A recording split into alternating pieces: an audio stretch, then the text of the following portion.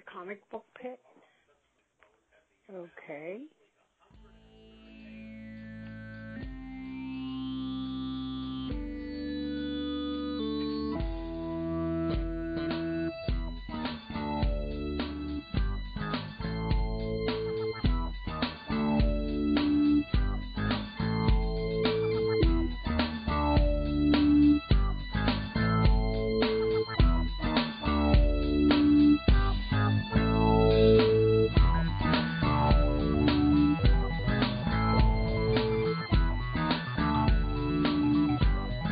Okay, everybody, thanks for tuning in. Welcome back.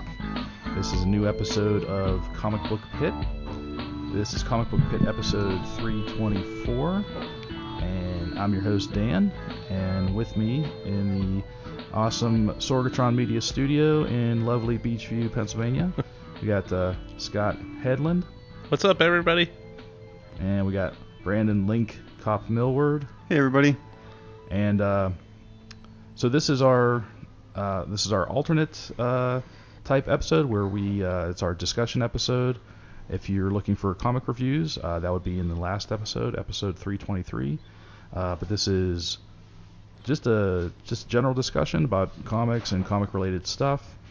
And we recently had Wizard World roll through town.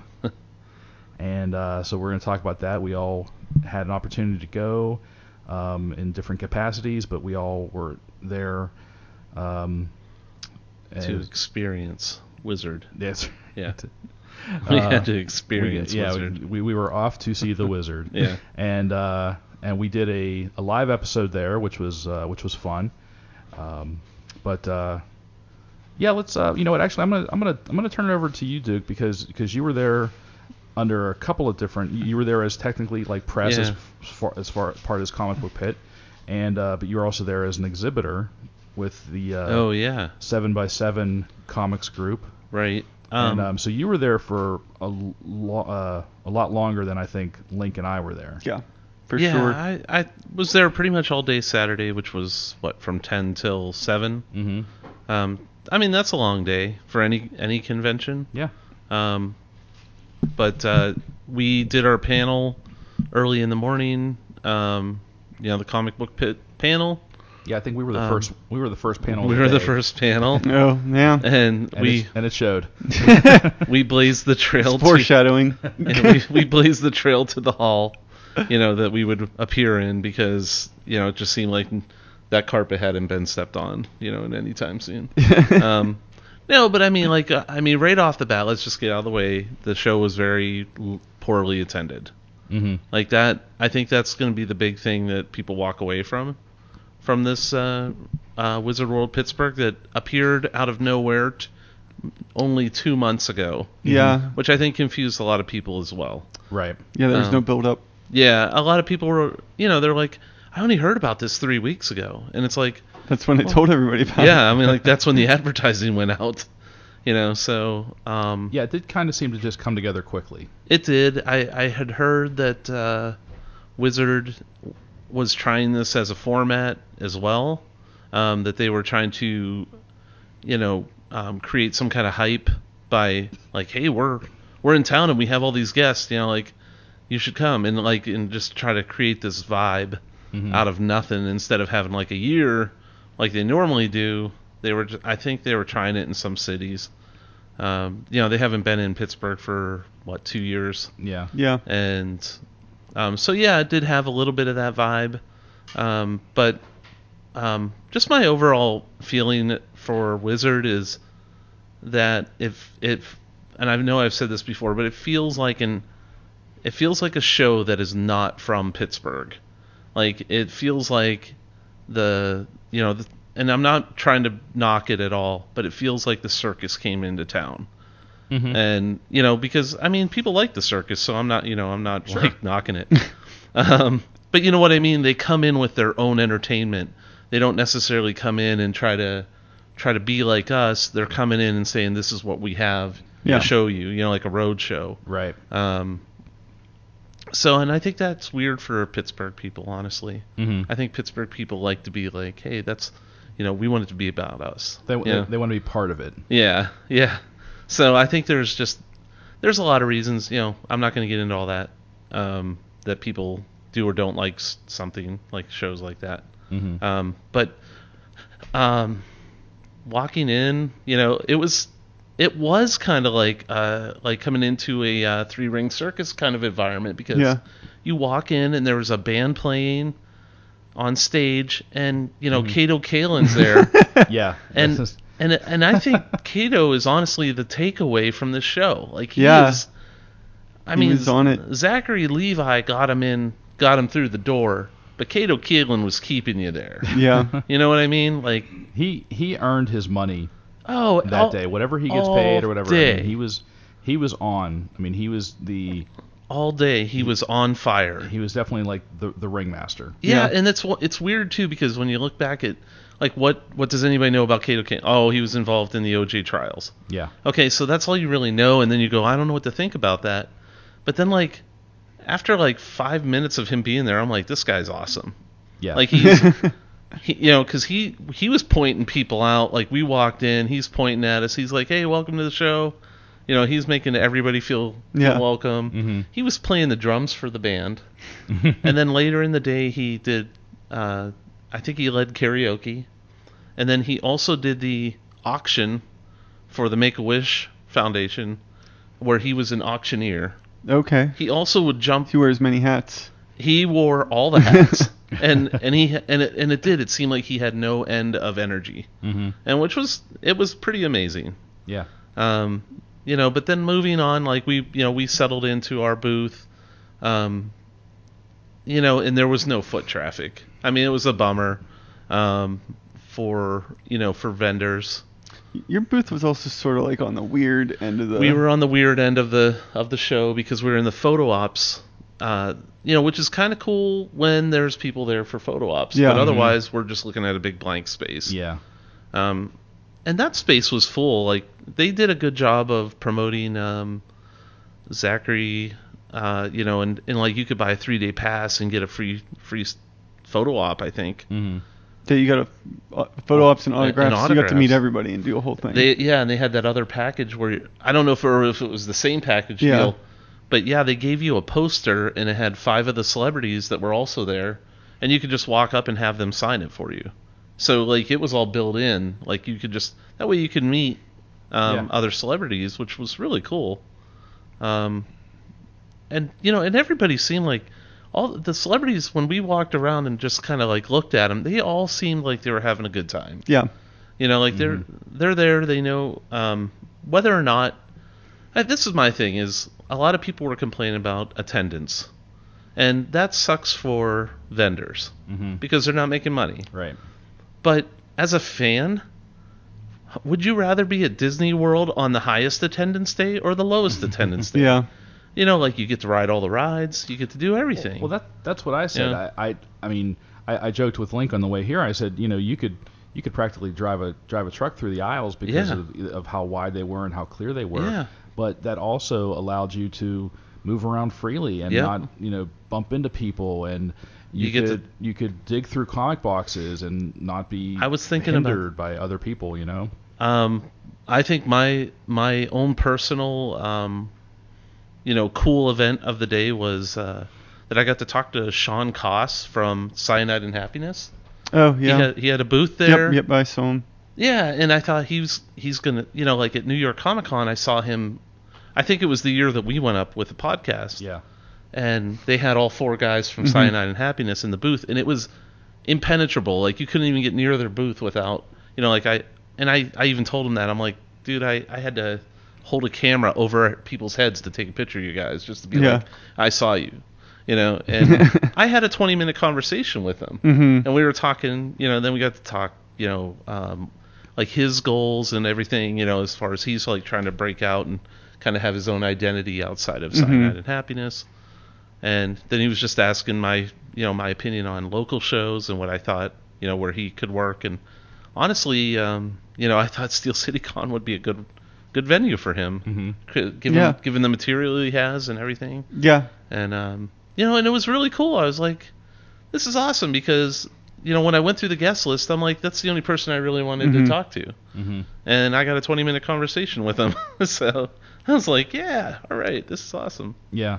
Well, the one kind of unfortunate thing that I think it happens with shows like Wizard and Steel City is that they focus now on the celebrities, Right. and not on actual comic professionals. Getting in. They had Wayne Foucher Yeah. at there, and I think Wayne's great, but he was at the last couple of Wizard Worlds. We had him at Three Rivers Comic Con. Yeah.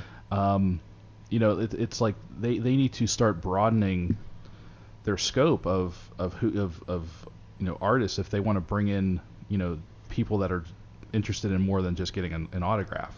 Right. I've always liked the Baltimore show. I'm going to mention that one too, because Baltimore is. That's a very comic centric. That's show. Always been their focus, is to have all comic guests. Mm-hmm. So it's writers, artists, colorists, everybody that's in the business, and not celebrities. Mm-hmm. And now the thing is, though, in the last couple of years, they've brought on like one or two. Mm-hmm. So I'm like, I don't know how they've changed, because I haven't been there in maybe 5 years. So I'm actually going this year, and I got it.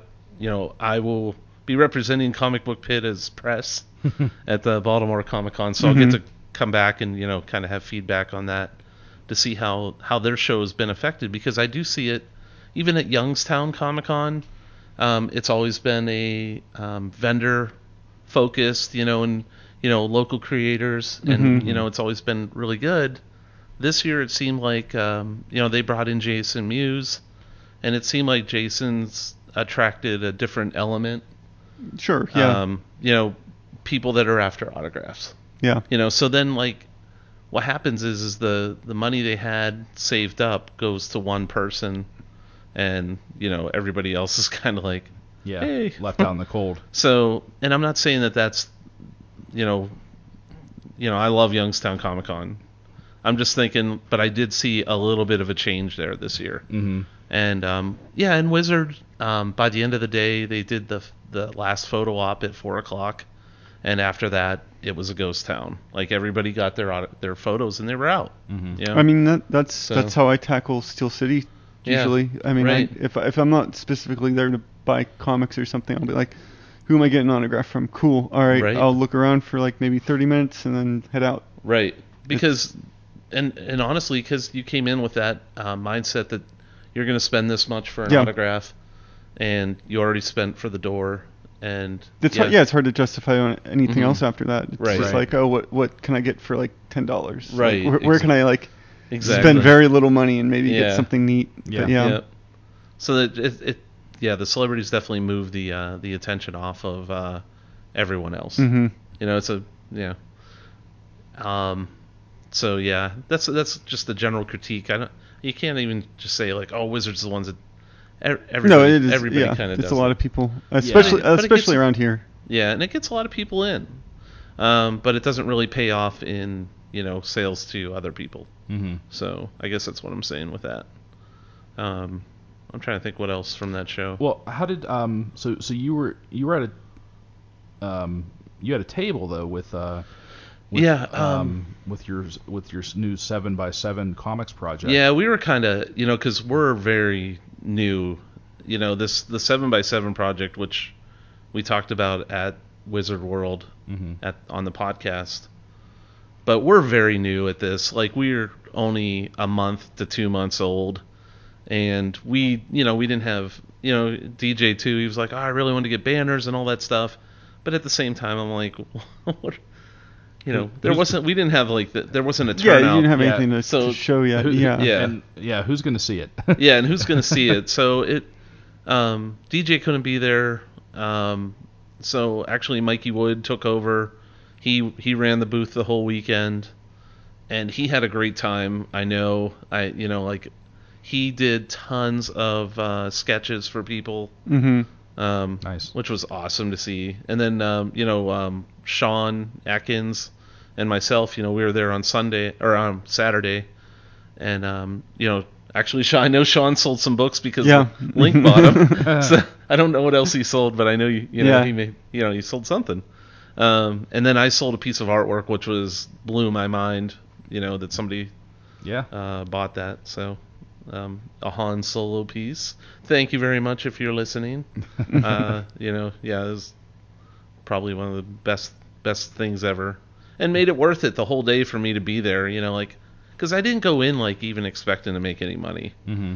I was like, I'm here to just kind of enjoy the day and maybe get some drawing done. Mm-hmm. And so that was just a nice bonus too, to sell something. Mm-hmm.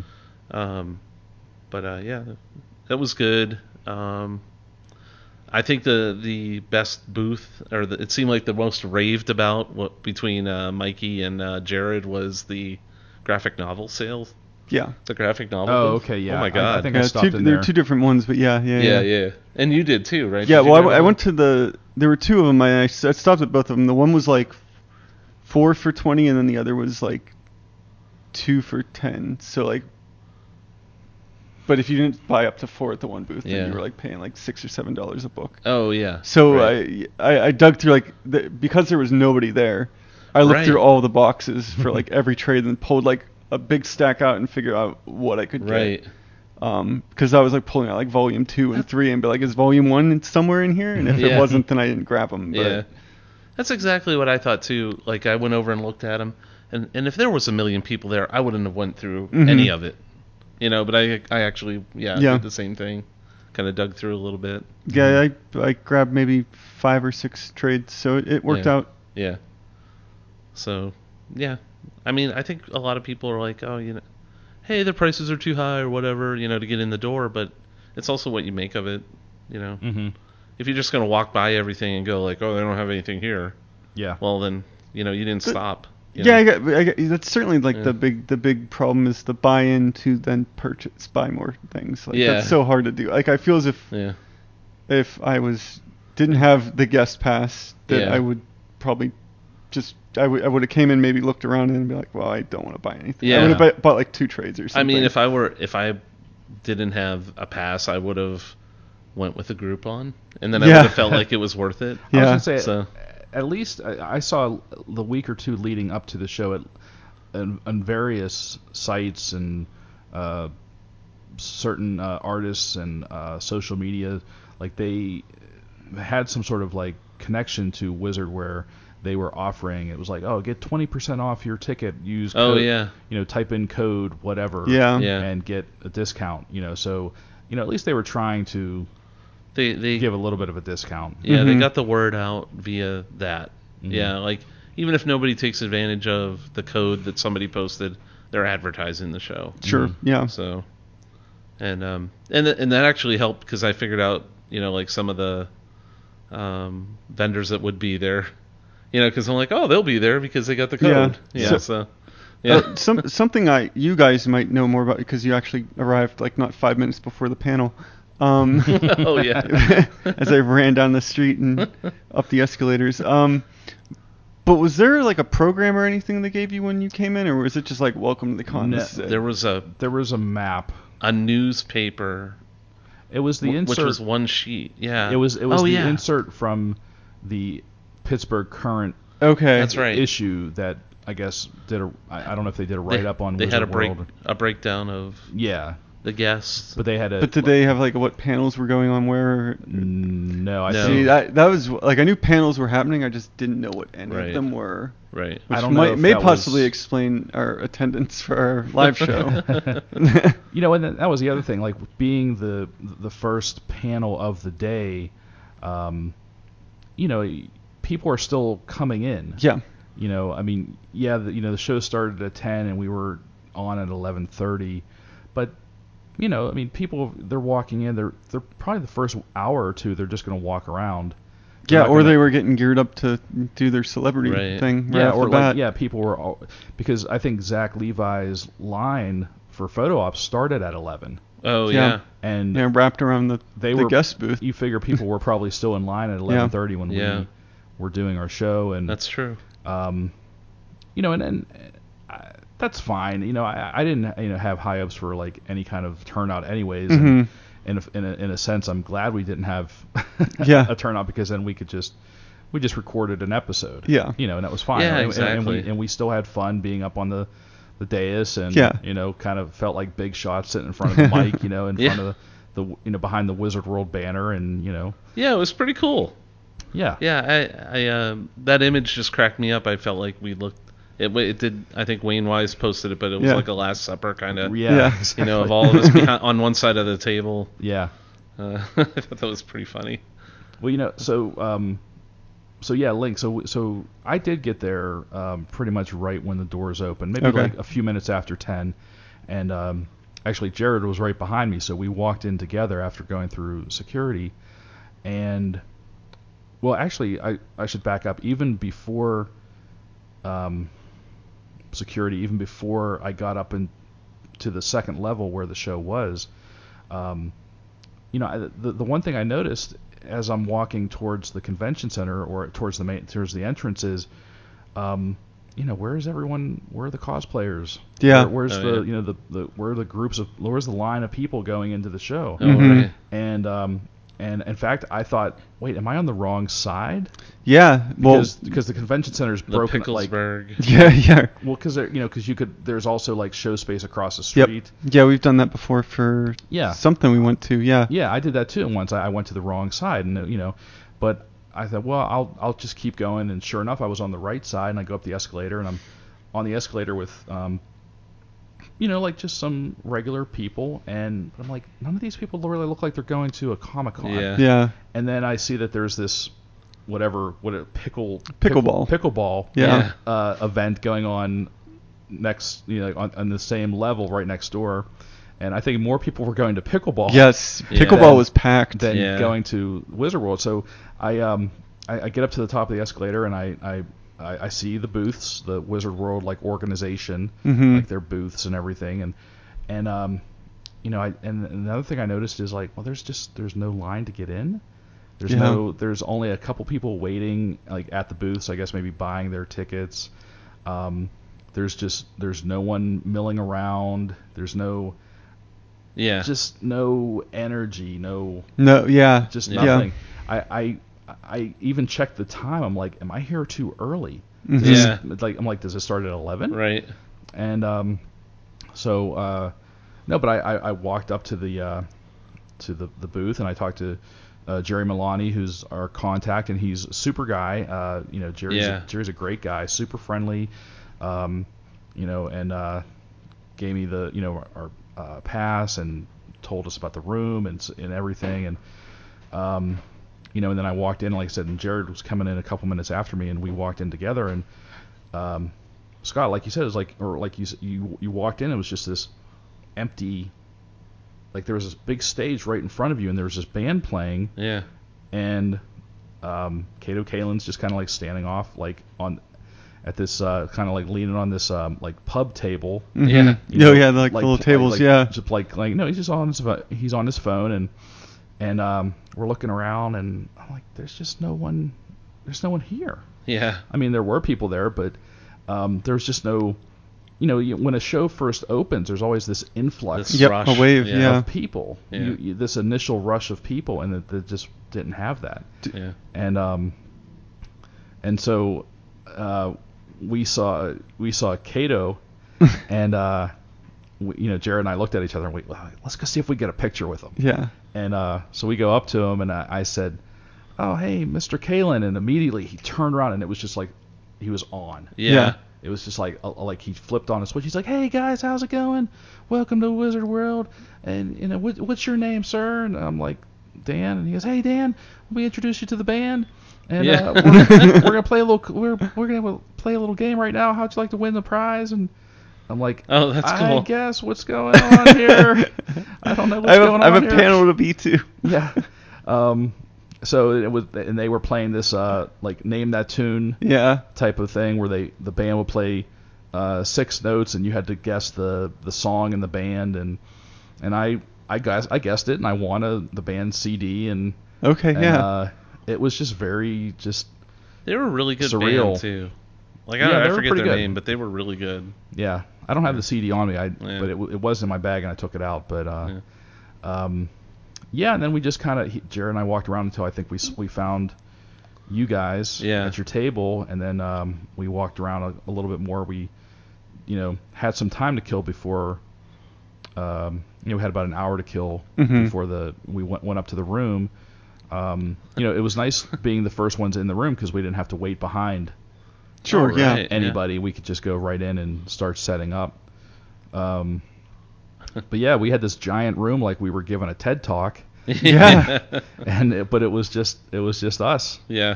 And then our audience was Scott's wife, and we had and Mike Sorg was our he helped us out with the technical side of it. We had our basically our videographer and our photographer. Yeah. and that was it. But again, I mean, we had fun just recording our episode. It was fun, and it's like all I did is I just pictured like this right now.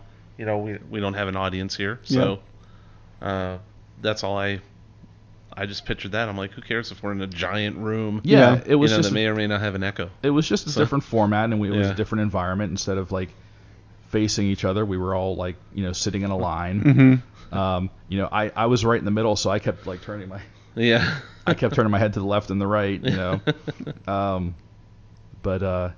And then afterwards the rest of the show, I think I felt like I was on like free time. I had like free play. Yeah. So I just then I started hitting the booths, and I hit I think I found some dollar comics and a couple other things, and not a ton, but we stopped at the State Farm booth too. Oh, did you? Yeah, like how you usually just avoid those. You see somebody with a little thing, and they're going to ask you questions. Yeah. But I'm like, wait a minute, I have State Farm, so I'm like, who cares if they call me?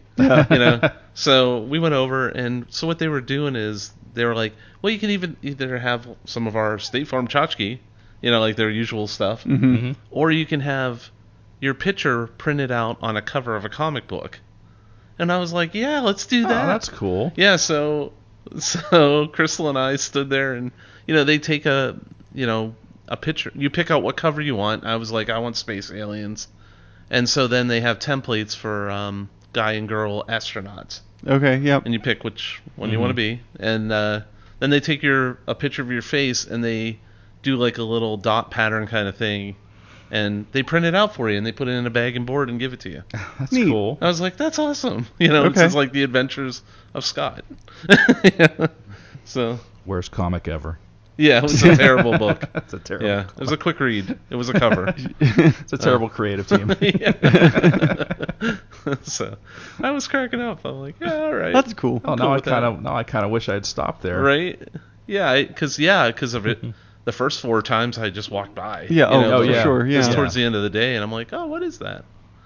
You see those booths, and you just kind of develop the 1,000-yard stare. Yeah. You're like, I don't see you. You know. Where there's like the clipboard. the giveaway, like win a trip to Disney. I was like, I'll fill out fake information on this because I can't shoot you down, but my name's Steve. Right. You're like, my name's Scott. Yeah. Damn it. Yeah. I want a trip to Disney. Well, so Link, you said this was your first Wizard World, right? Yeah, so I had no clue what I was getting into. Wow. You didn't know what to expect. Yeah. Yeah, and unfortunately, I feel like this is probably not like the best representation. Although, I mean, to be fair, like I've never been to a huge, like maybe what one might Columbus. consider like a big Wizard World. So yeah, because I guess the thing I always hear is that Wizard World. It's in my head, but I always felt like Wizard World is a big, like it's a chain, so it's like a bigger.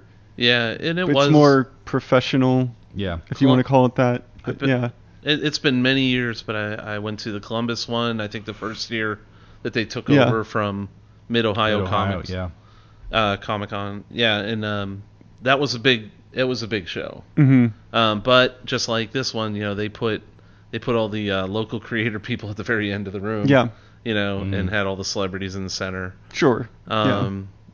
so that really hasn't changed. And then I went to Philadelphia once for their show, and it was large. It was a very large show. Okay. So like I was sort of expecting that, and then I got there, I was like, oh, okay. Yeah. This is like a weird, tiny version of the Steel City Con. It was compact. That's what we. Mm-hmm. That's a good way to call it. Yeah. It was compact. And it was like night and day for me, because the last time I was there for a convention was TekoshoCon. Oh yeah. Or even before that, just wandering outside during the Anthrocon. Oh yeah. And seeing all the people in fursuits and all that stuff, you're like, holy shit! And then like there's none of that. So it was just shocking. It was so weird to see the David Lawrence Convention Center not thriving. Yeah, it was like Wizard World light. Yeah. It was. I feel like they had little bits and pieces. They had a little bit of representation of like, oh, here's comics, here's cosplay, here's gaming, here's this. But yeah, like you said, like compact, like just a little. Yeah, it was like like a travel size. It was like a cupcake versus the whole cake. Sure, yeah. Like just walking around, like there was like the anime manga library or whatever, and the gaming section, and there's like just nobody there. Oh, and I was like, this is weird. Yeah. Well, yeah, because I was walking around, and I was also like taking pictures. Yeah. And I took a couple pictures of like the gaming area, and then I looked at them later when I got home, and I was like, there's like 3 people in there. Yeah. And there's like 20 tables. Yeah, it was like overstuffed. It was a huge area, but there was like no one in there. Yep. Huh. And I'm like, I'm just gonna delete this. Yeah. It doesn't. No, it doesn't do it any favors. Yeah, that photo is not good. Yeah. But yeah, I I'm not sure if this was the part of the obligation that Wizard World has to their contract with the convention center or whatever deal they made with years ago with Pittsburgh Comic-Con. I was actually surprised after the second year that they came back this year. Because believe it or not, the second year I feel was even worse. I agree. I heard I heard a lot of. I agree. This bad one was stories. This one was. It was better. Better run, in a way. And, yeah. The second one seemed even drier. The second one was just like it felt like it was just slapped together. Yeah. So, something I did want to ask: Do you guys feel as if Picklesburg impacted the attendance at all? That everybody's busy. I don't think eating so. Pickles on the bridge. I don't. Yeah, I agree. I don't think okay. so. I think that's a sports crowd. Sure. The Picklesburg people. That's like just local folks, or even just people avoided downtown because of it. Like there wouldn't be enough parking. There wouldn't be this. There wouldn't be that. But again, it does point out my thought is that that Pittsburgh people like their local stuff, and it's like oh Heinz Pickle, let's go. I don't. It's just a Heinz Pickle. I don't care. I want to be there. Yeah. And it's automatic, but like Wizard, they have to sell Pittsburghers on like why they should go. Yeah. I just don't think the Wizard model I just don't think works in this city. Right. That's what I mean. I think the way the show is constructed, their pricing structure, it's just I'm not saying it can't work, but like it needs to be, at least for this city, it needs to be like retooled or something. They need to maybe take a cue from Steel City. If they want to come back, they need to And to Wizards' credit though, they reached out. They knew that like with DJ they had a good ally, and DJ reached out to everyone to try to get interest with the local comic creators to show up. And also Joe Woes was Joe. part of. I mean, he did the cover of the so they like the insert. He did them like it's like they did the right things, but also they only did it starting 2 months ago too. That was another. Well, that's the other thing. Yeah, you wonder if they had more like lead time. When that's they could have put together something a little better. I mean, when I first heard that they were coming back, I thought someone was either like, are you messing with me? Yeah. Are you just joking? Are you mistaken? Are you thinking about Steel City Con? Because I think I forget who we had. I don't know if I had this conversation with you guys or with someone else, but just the idea, the concept of Comic-Con is just like ubiquitous. It's just like it's as common as like Kool-Aid or Q-tip or Xerox machine. Yeah. It's like people like the everyday person doesn't distinguish Wizard from Three Rivers, from Steel City, to whatever. That's right. We were talking about Comic-Con is Comic-Con is Comic-Con. Yeah. So that could also be a part of a problem. Like Steel City Con is 3 times a year. 3 times a year, and everybody's that show's been going on forever too. Yeah. Mm-hmm. Like it was the toy show originally, and it still is to from all intent. Besides the celebrities, it's still mostly a toy show. Yeah, collectible show. And collectibles, but they've been around for 20 years. And that show's always been at Monroeville. So like people develop this following to Monroeville, and that's where the Comic-Con happens. Mm-hmm. Yeah. Whether or not it's Steel City's even a Comic-Con, right. But I said, but they have the name and they have people don't make the they don't see the difference. Yeah. So I feel like that's in a way it's good because it's like you can almost put together any show if you put the word Comic-Con after it. Yeah. You might you can attract some. You're gonna get someone. Yeah. Get those roamer Walking Dead. Get those roamers to join your herd. Yeah. As it were. Yeah. But yeah, like I said, I mean, I feel like there's a certain amount of education that needs to happen, but it's not going to happen because nobody cares about the difference between to that level. Yeah, the difference between the different shows. Right. And each show is, I mean, it's each show is different. I mean, for as much overlap as there is, and as much similarity as there are, one show will have to another. I feel like every con has its own personality. Yeah, and I will say that to Three Rivers Comic-Con, that one feels like a comic book show. Mm-hmm. And I know that's what you guys set out to do, is make a comic focused show. Yeah. But it is like, again, like that one too needs the years. You got to put in the miles. Mm-hmm. Oh, absolutely. And and it develops that following. And I think it's still 5 years in, or 4 years now. Well, it'll be coming up on 5. It still is young. It's still a young show. So. And and it needs it needs some names, some mm-hmm. So still has some work to do, but we're getting there. Yeah.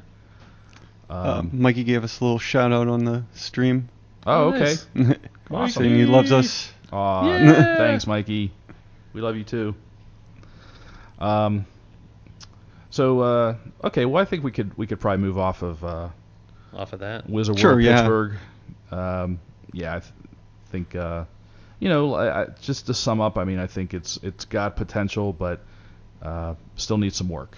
So yeah. If they decide to come back, my takeaway from Wizard is you get what you put into it.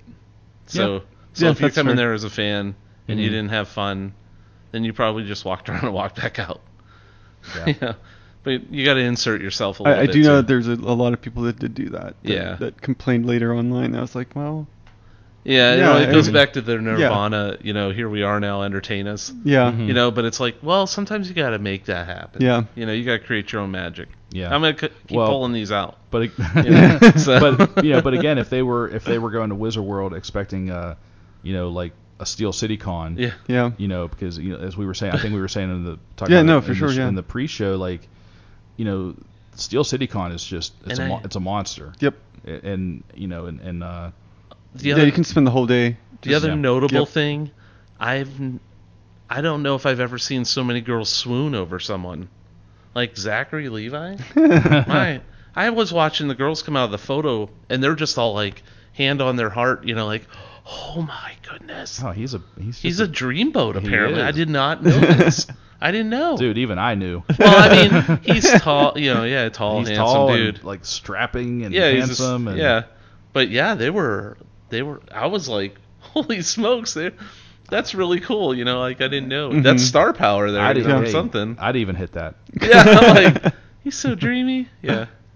But I was just cracking up, and I never saw that so often. Yeah. Like, even like, we had a couple of cosplayer girls were talking to us, and they were like, "Oh, we got our photos," and they were just like, "Oh my goodness," it was just so funny. I was like, "Oh, that's cool," So no, I think people there had a good time. Mm-hmm. If you were there to have fun, you could have fun. Yeah. Well, like you said, it's what you make of it. Yeah. So. All right. So so Link, you brought a topic to the table. Yeah. So we talked about this a little bit on the show at Wizard World, where we were talking about how Jimmy Olsen was a fun book, and then we talked about a little bit how DC's not necessarily known for fun. Yeah. Because it's always very, serious storytelling, serious, brooding, and then not necessarily reflective of the cinematic brooding of DC, but kind of close sometimes. I just thought it was interesting if you guys felt as if DC's sort of making a shift to, for lack of a better word, to be more like Marvel. All right. In that regard. Well, first I'm going to say this, and this is just me, but it seems like every book in DC at least has one funeral cover a year. Like that's the kind of mood that they set down, right? Yeah, they're always like, it always goes back to the Superman, funeral for a friend. Yeah. And it goes back to that, but it's always like there's always like sad heroes on the covers. Mm-hmm. I mean, Marvel has their fair share. They do, but it's always like a group gathering of like we're all sullen, and it's like, oh my god, like DC, it's always DC tells some dark stories. Yeah, I mean, like you're right, Marvel does too, but like, I mean, God, think back to remember Identity Crisis? Yeah. Yep. That was messed up.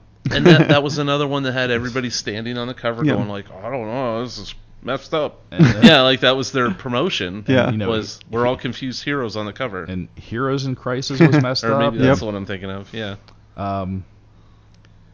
You know what, I wonder, I half wonder if maybe the the bringing over of Bendis. Yeah, I was gonna say that too. Yeah, Bendis magic has had an effect because I think just his very presence and what he's started to do with Superman and the whole exactly. Superman You were line. talking about how Superman's really good and it's fun and all this stuff. And I'm like, oh, okay. I wonder if there's like this trickle down effect because well, here comes Bendis. Well, guess what? Here comes Rucka and here comes Fraction. Mm-hmm. Yeah. And those guys. Now, I mean, I don't think Rucka is known exactly for his fun books, but right. Fraction. Yeah. And he likes to have some fun. Yeah. Yeah, and I think that's a good. That's definitely possible. Yeah, I think the Bendis factor is definitely part of it. I think because they have staff meetings. Yeah.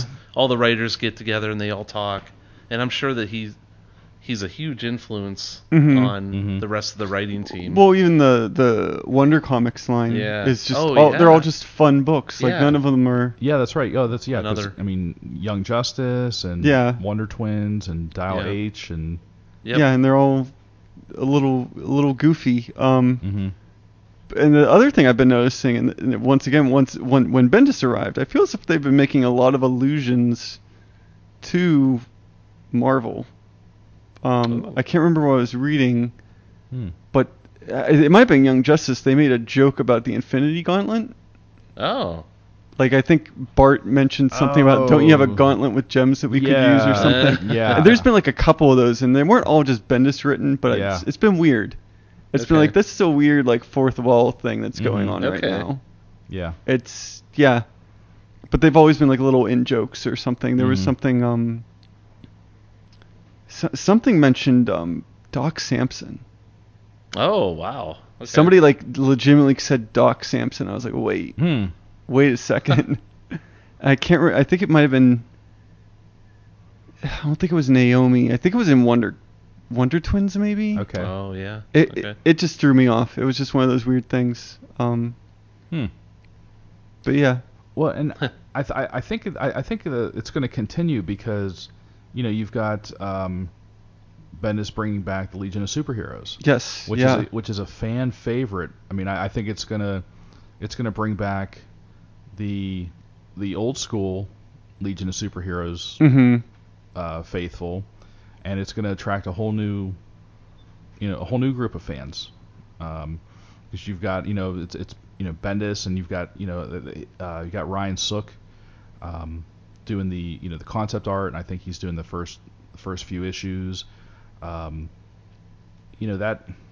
and yeah, I think that's he continues to expand his sphere of influence. Yeah. And he's really I think it's good that he didn't just do what might have been expected of him, like, oh, Bendis is going to come on and do Batman, or he's going to do something crime related, or it's like he's bringing the lighthearted Bendis, Yeah, and I think his whole Year of the Villain is like a callback to the just the Legion of Doom, or whatever you call it. Yeah, that's like what it seems to be. Yeah, the Saturday morning,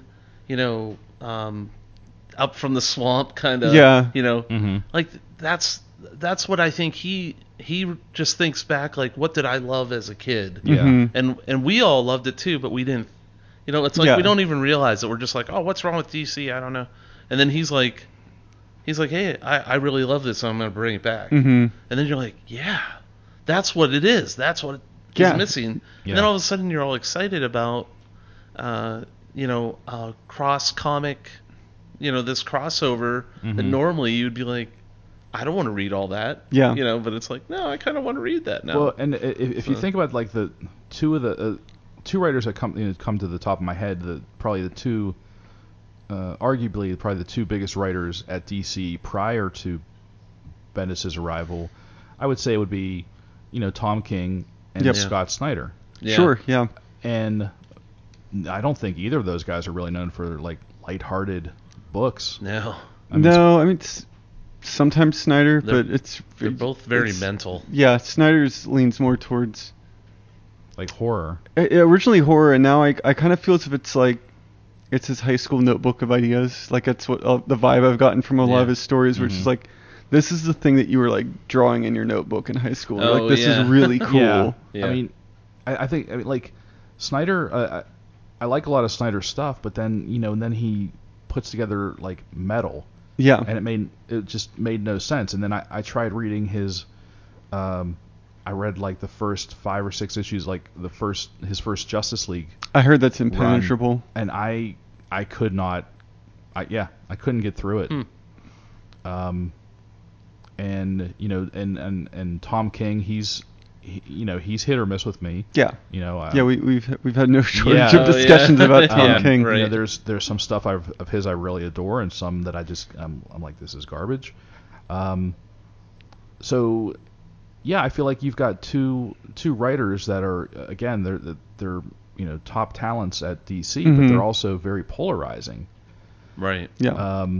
Whereas Bendis comes in, and I think he kind of he set this tone with Superman, and he set this whole like in Wonder Comics, and it's like just like almost just like a literal like ray of sunshine. Yeah.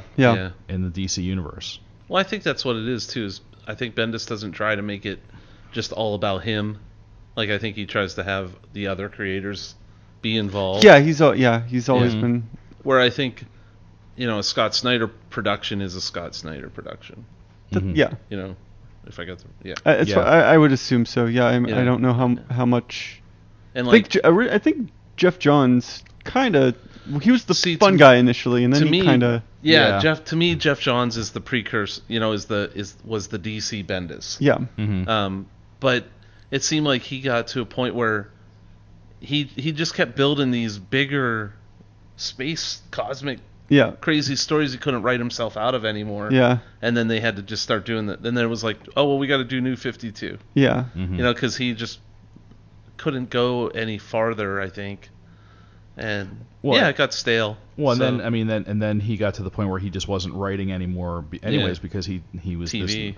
He's now this executive. Yeah. Has this executive position with the all the media properties. Mm-hmm. So you're taking away again, like you said, like one of your top writers, and having him develop TV and movie properties. Well, that's great, but yeah, he did seem like the one that you're losing. He was the glue among all. For sure. Forces. I mean, even during the New 52, he was the. Yeah. I think he was the person who said, "Listen, we all need to like be on the same page continuity wise." Like he kept that shit straight. Yeah. Yeah.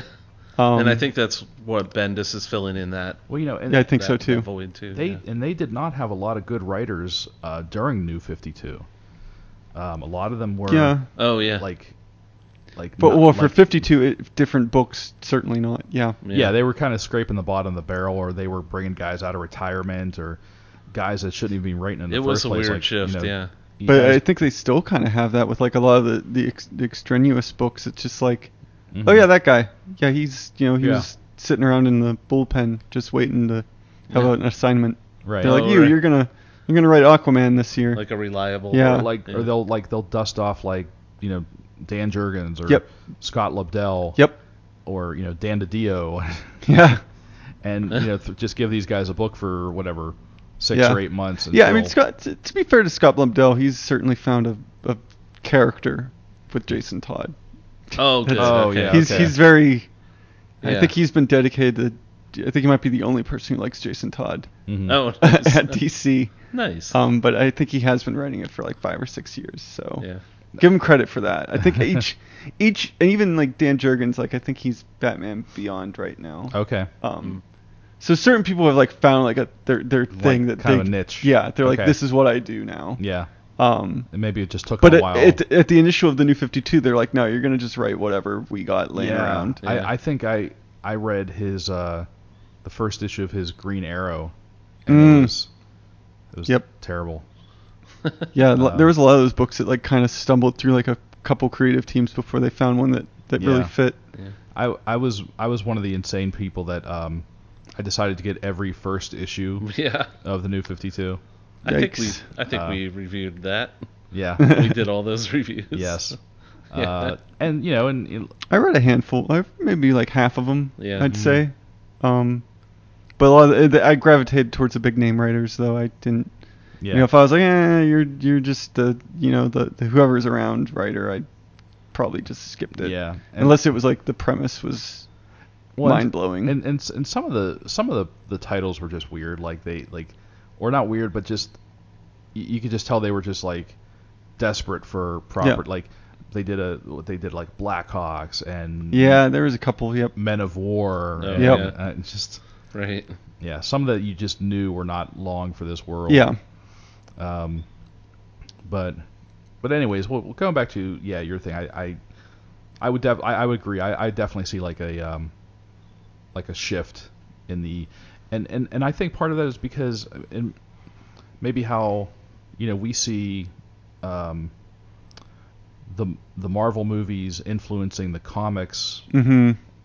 And maybe and maybe it's unintentional, but maybe we see that happening with DC, how the DC movies are very dour and dark and depressing, and everyone's grim and gritty, and maybe somehow that's that had an influence on the books. Yeah, certainly. And they needed to change their whole attitude, their whole outlook. Yeah, I mean, they've definitely been stuck in that little. It hasn't been that long. I think that every now and then there's been fun books at DC, but they've been in a rut recently. I can't think of a lot where I was like, yes, that was. Yeah. A while back I read the Gotham Academy stuff. Oh, that's right. Yeah, you guys talked about that. Kate read some of it as well. Yeah. And that was just a fun book. That was not heavy stuff. Right. So It's a little bit of that, but yeah. Yeah. No, it's few and far between. I felt the same way about the Frankenstein Agents of S.H.I.E.L.D. I love it. Oh, yeah. That was like 16 perfect issues. Yeah. Of just, it was like Hellboy in the DC universe. Yeah. And no, I tried to hunt down Frankenstein appearances wherever I could. I'd be like, oh, he's in some random issue of Action Comics. All right. Yeah. Because cool. it's Hellboy in the Yeah. Well, I think wasn't it right after Damian got killed that Batman sought out Frankenstein, and he was like in 2 issues of like Batman and Robin or something to help him like resurrect Damian. Yeah. I don't know. It's just, but yeah, every so often you get those weird like outliers from DC, but like hopefully like the Bendis effect is will have like longer lasting. Will be a longer lasting effect. Yeah, I hope so. I hope that the Wonder Comics banner and the stuff that they're doing under that continues beyond like these initial 4 projects. I don't think the Legion is part of that, but yeah, probably not. But I don't know. I mean, you never know. But I mean, I feel like the original 4 books are doing well. Yeah. Yeah. I mean, they like I said, they renewed 2 of them from 6 issues to like a maybe 12 and or an ongoing. Mm-hmm. So that's hopeful. Yeah. That's better than the Marvel way of doing it, where like it's an ongoing. No, it's only 3 issues. It's canceled. Oh, it's canceled. Yeah. We're gonna reboot it with the number 1 next month. Oh, Marvel, you crazy. All right. Well, does anyone have anything else? I guess we could probably start wrapping things up. Yeah. I think that's it. Yeah. Okay. All right. Well, just make a couple of quick announcements. So Sunday, August 18th, at the Black Forge Coffee House in Allentown, we're going to be hosting our comic swap. So you can just come and bring some comics to trade, and any comics that are left over or donated will be going to the Schumann Juvenile Detention Center for the kids there. And like I said, again, that's going to be on August 18th from 2 to 5 at Black Forge Coffee House. And then Wednesday, August 28th, we're hosting another drink and draw event at Inner Groove Brewing in Verona.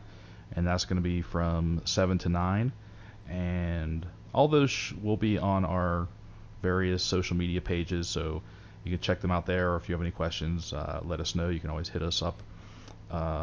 Ask us any questions on any of those social media pages, Facebook, Twitter, and Instagram. Just search for Comic Book Pit. Or you could email us at comicbookpit@gmail.com. And I guess that's it for this episode of Comic Book Pit. That'll be episode 324. I'm your host, Dan, and with me in the amazing Sorgatron Media Studios, we got Scott. See you, people. And Link. See ya. And thanks again for listening, and we will see you next time.